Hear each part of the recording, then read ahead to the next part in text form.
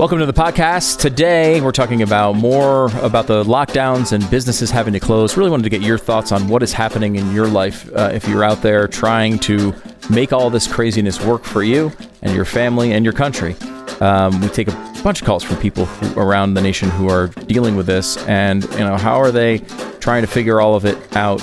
Are you going to be more or less productive at home? Will you be working at home after this? Will the country be able to recover from all of this craziness? And is Michelle Obama going to come out of the woodwork to either be the VP or run for president here at the last second? We go into that possibility as well. You can go to blazetv.com/Glenn and use the promo code Glenn to save $10, and you can always watch these shows with your subscription. Also, you'll get all of the episodes of this program, Glenn's TV show, and Stu Does America, my show, which is available every night at 8 p.m. Eastern. You can also get that on YouTube. Just go to youtube.com and search for Stu, and I'll be the first one there. Make sure to check out the show and subscribe. And this podcast, as well as mine, subscribe, rate, and review. They're great. Whatever. Just type something in there with 5 stars. That's all we care about. Here's the podcast.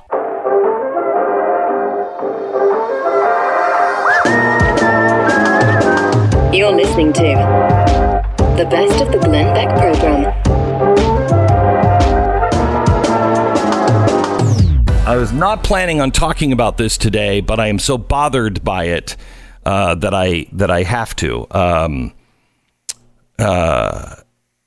I had just a wicked dream last night, and it was one of those accusing dreams where I'm, a group of people or whatever you're like, "What are you doing, man? What are you doing?"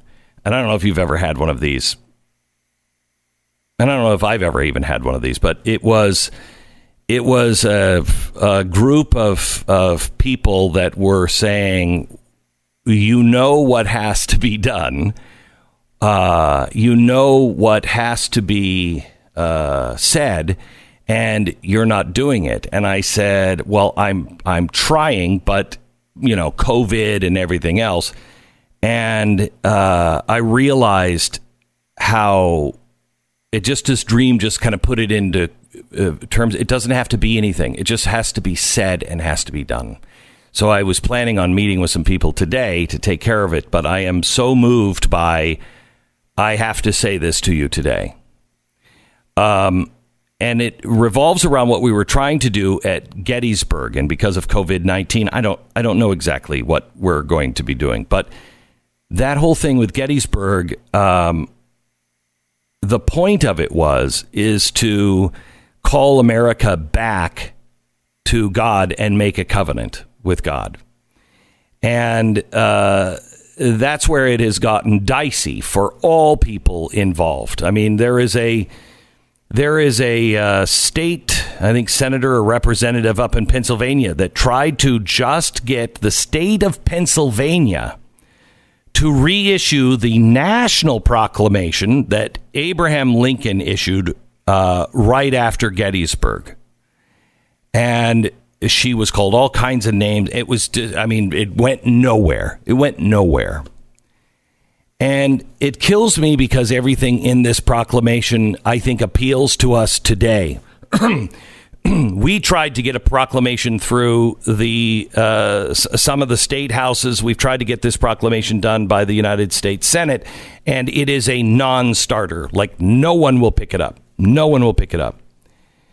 And so I believe the American people need to pick it up, because I don't care what Washington does. Washington is not us.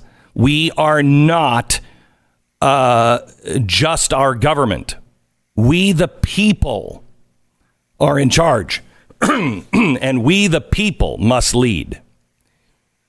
So I want to tell you what I think needs to be said, and we need to come together as a people and make this covenant. And I'll give you more details on how we're going to do it, hopefully by the end of this week. But it's not going to be anything grandiose. It's just going to be done.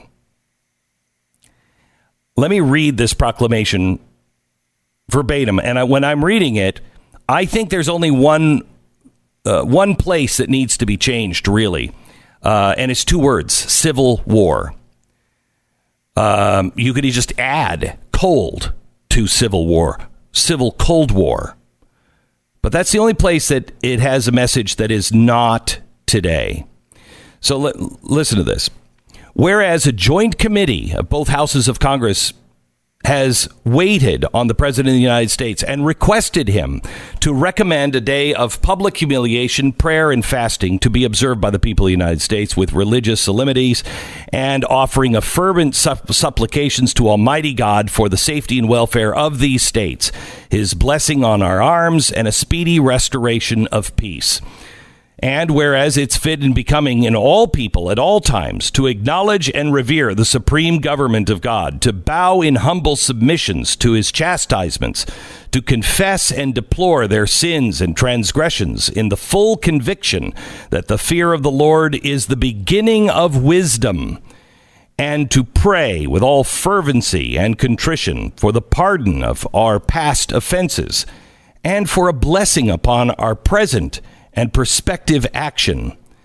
And whereas when our own beloved country, once by the blessings of God, united, prosperous, and happy, is now afflicted with faction and civil war, it is particularly fit for us now to recognize the hand of God in this terrible visitation and in sorrowful remembrance of our own faults and crimes as a nation and individuals, to humble ourselves before him and to pray for his mercy and to pray that we may be spared further punishment, though most justly deserved, that our arms may be blessed and made effectual for the reestablishment of law and order and peace throughout the wide extent of our country, and that the inestimable boon of civil and religious liberty, earned under his guidance and blessing by the labors and sufferings of our fathers, may be restored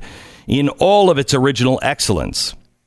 I, therefore, Abraham Lincoln, President of the United States, do appoint the last Thursday in September next as a day of humiliation, prayer, and fasting for all the people of the nation.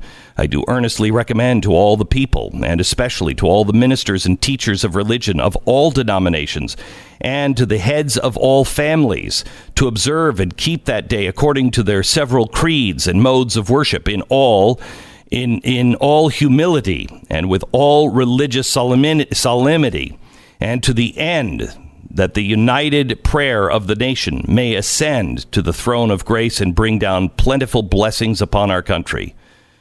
I've set my hand upon the seal, etc., etc., etc.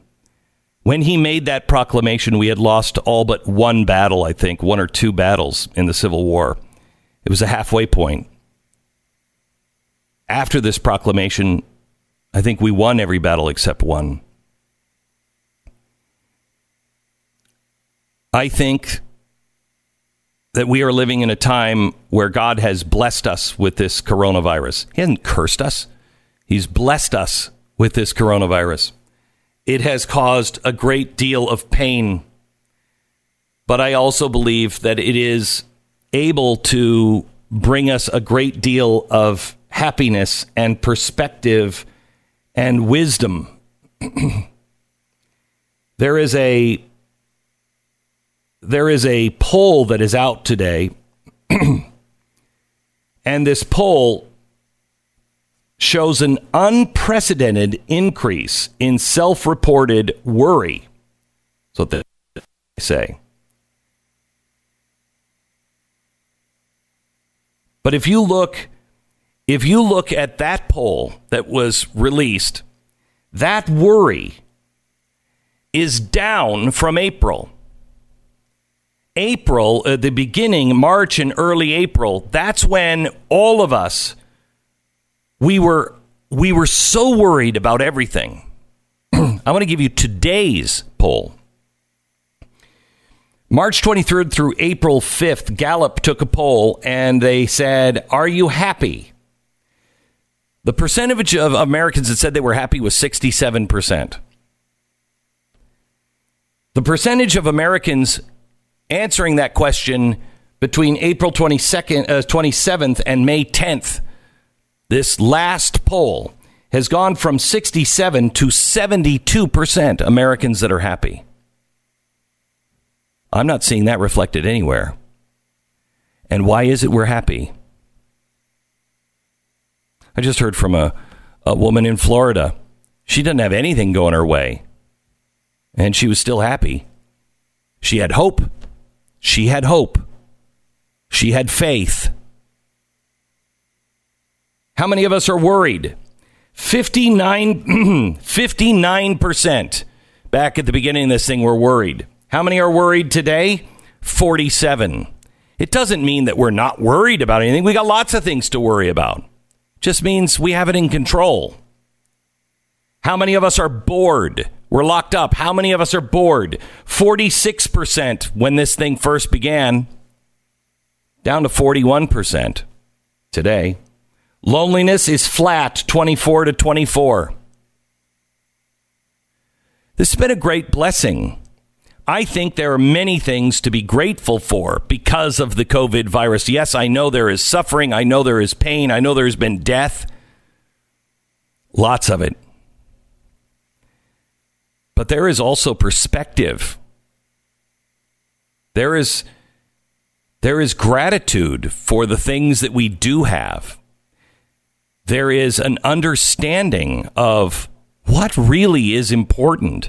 There is a great awakening of how important our families are versus how important our jobs are. There is a great awakened spirit of what's really important in your life. And how much of it is just meaningless. All the things that the world told us we needed to care about. I care about my kids in school right now. And I care that they're not learning what they need to learn. But I'm not concerned because of college. I'm concerned because there are things they have to know to be prepared to be a productive member of society. And for as bad as schools have been, and some schools are great, they were providing that basic service, and now they're missing out on that. And how long will their life be delayed or set back if we continue to do this? But I have hope in the future. I don't necessarily have hope that our government's going to fix anything, but I have hope that Americans get it. They get it. They're not seeking power. You know why some of our lives, I think we're happier, is because a lot of people just aren't paying attention to the news anymore. They're paying attention to the COVID news, but they're not paying attention to all the crap that's going back and forth. All the stuff that we that we listen to, that we debated, that we talk about all day long. Who said what and what was. Good God, how could anybody be happy listening to all that stuff? None of it means anything. We've been given this opportunity, I think, to recognize how great we have it, to recognize what's really important, and hopefully to recognize, wow, we have gone astray, and we, like sheep, have gone astray, each to his own way. And we just need to recognize these certain rights, because they're not ours, they belong to him. And governments are instituted among men to protect those rights, and our governments all around the country are not protecting those rights. They're going the other way. And that's why the people are upset. That's what the people are worried about. That's what's making people go into the streets. Stop treating me like this is your country and not my country. You don't tell me what to do. You represent me.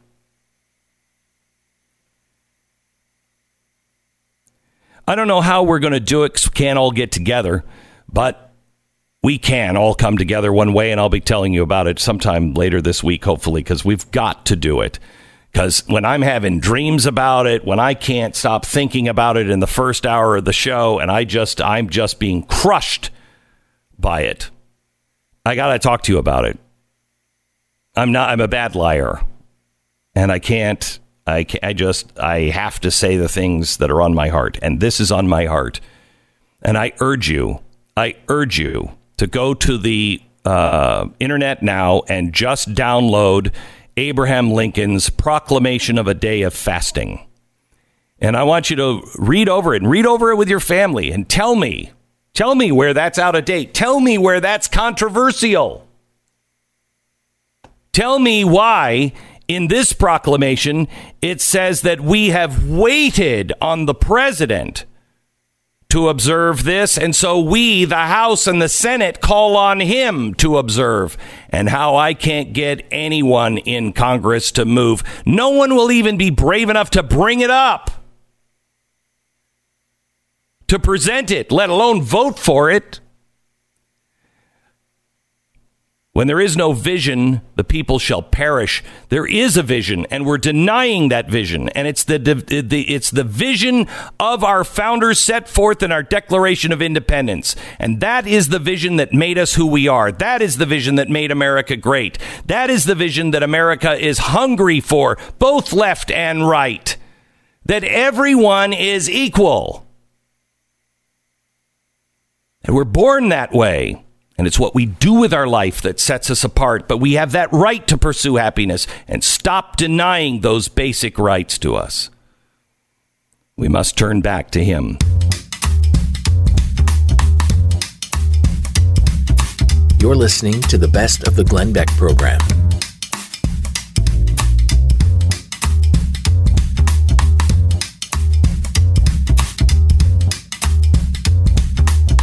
I'm reminded of a story of, and I can't remember his name. Google has it, so somebody can look it up real quick.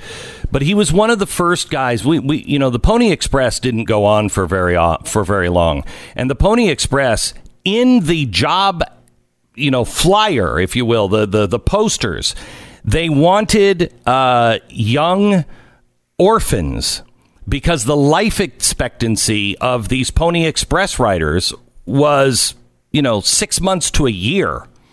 And they would be taking the mail through the most dangerous parts of the country. And they just wouldn't stop. They would actually switch horses along the way, grab some water, get back on the fresh horse, and continue to ride. Well, one of them was like this 10-year-old kid. And I can't remember his name now. But he rode, and he was just... The kid was fearless. He does Pony Express. Then he, I think he fights in the Civil War. Does he fight in the Civil War as a Pony Express rider? Right around that same time. Then he goes and he applies to fight in World War I.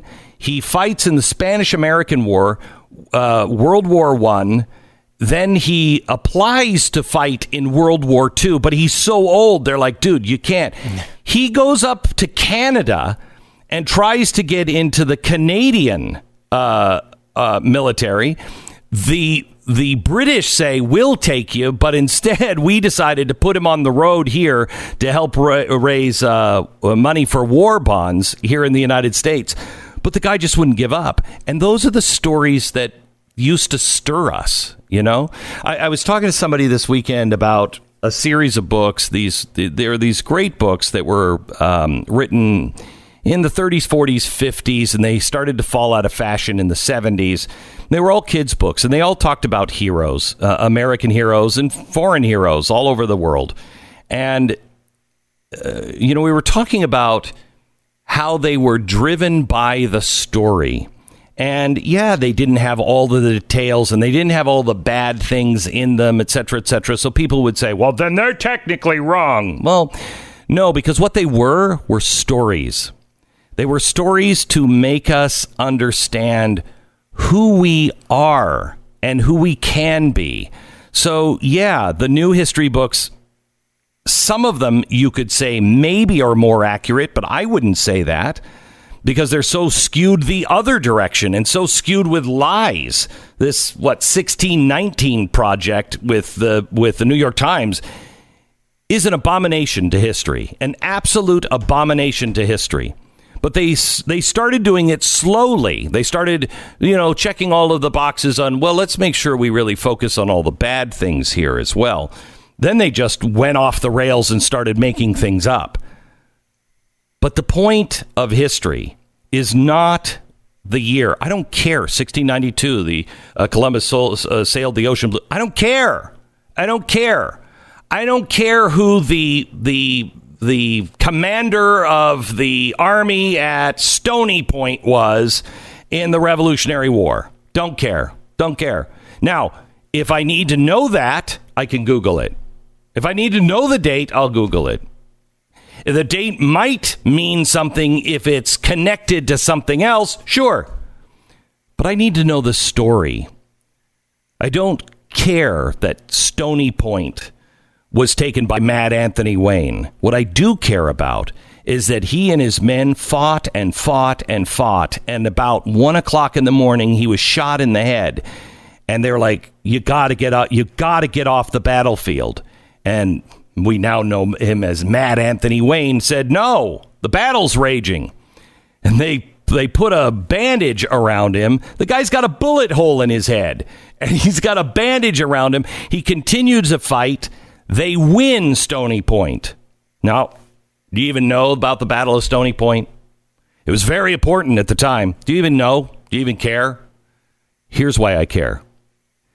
Not only did Mad Anthony Wayne continue to fight all the way through it, he then sat down and wrote a letter to George Washington and said, I have to write, still with the hole bleeding in his head, said, first, I have to write the general and tell him what happened. And he writes a simple note, and it just says, Dear General, the garrison and the fort are ours. Period. Your men fought like men determined to be free. Anthony Wayne. That's the important part. Your men fought like men who are determined to be free. We need to start telling our stories again. We need to start looking for those people. You know, quite honestly, our last caller sounded like a man determined to be free. This is the best of the Glenn Beck program. So they're having a hard time now in California getting their arms around the fact that now Silicon Valley is saying that, 50% of the workforce in Silicon Valley could stay at home. 50%. And so what is that going to do to property values? And not property values for homes, but property values for businesses. I mean, these gigantic buildings that are now going to be, filled with half of the number of people. And this is happening, they say, overall, the 20% to 40% of the workforce can be remote. So now what does that mean for these companies that have all of these big offices? And what does it mean for homes? Does it mean that homes are in really cool places are going to start to be more valuable in places that are in the city and, just in these teeny little neighborhoods because of the commute? Those things are going to go away. I mean, who cares about the commute? If you're one of the lucky 40% that could work from home, would you live where you're living? Yeah, it's interesting because a lot of people, one of the big pushes for the left over the past many years was to start praising the cities and see how that's actually the way we should be living. Because number one, obviously, you find out that people in cities tend to vote Democrat a lot more often, but also that, their environmental concerns and all these other things, they say, well, if people just get into the cities, then they're not commuting, they're not using as much space and as much resources, as much electricity, blah, blah, blah. And, per capita. And it's funny because now, I mean, you got to believe the suburbs is going to make a nice little comeback after this one. If you're not only the suburbs, I think there are going to be places like if you are in San Francisco and you have a house and you're used to looking at houses, a regular house being $2 million. You then go to some place like Texas or Oklahoma or wherever, and you find a great place, and you're like, wait, $250,000 will buy this entire complex. It's true. Yeah. Charlie Warzel, who is a reporter at BuzzFeed for tech and is now over at the New York Times, big mainstream guy, a couple of years ago moved to Montana, in the middle of Montana somewhere, and now is doing his entire job from there. And there's no stuff is just as good as it was before. Why not? You don't have to be in the middle of that anymore. And now with pandemic risk and, you never know when another one of these is coming. This is going to destroy cities and areas. Yep. People are going to be terrified of that. Yep. And what does that mean for companies going forward? Good luck if you own any big buildings. This is the Glenn Beck Program.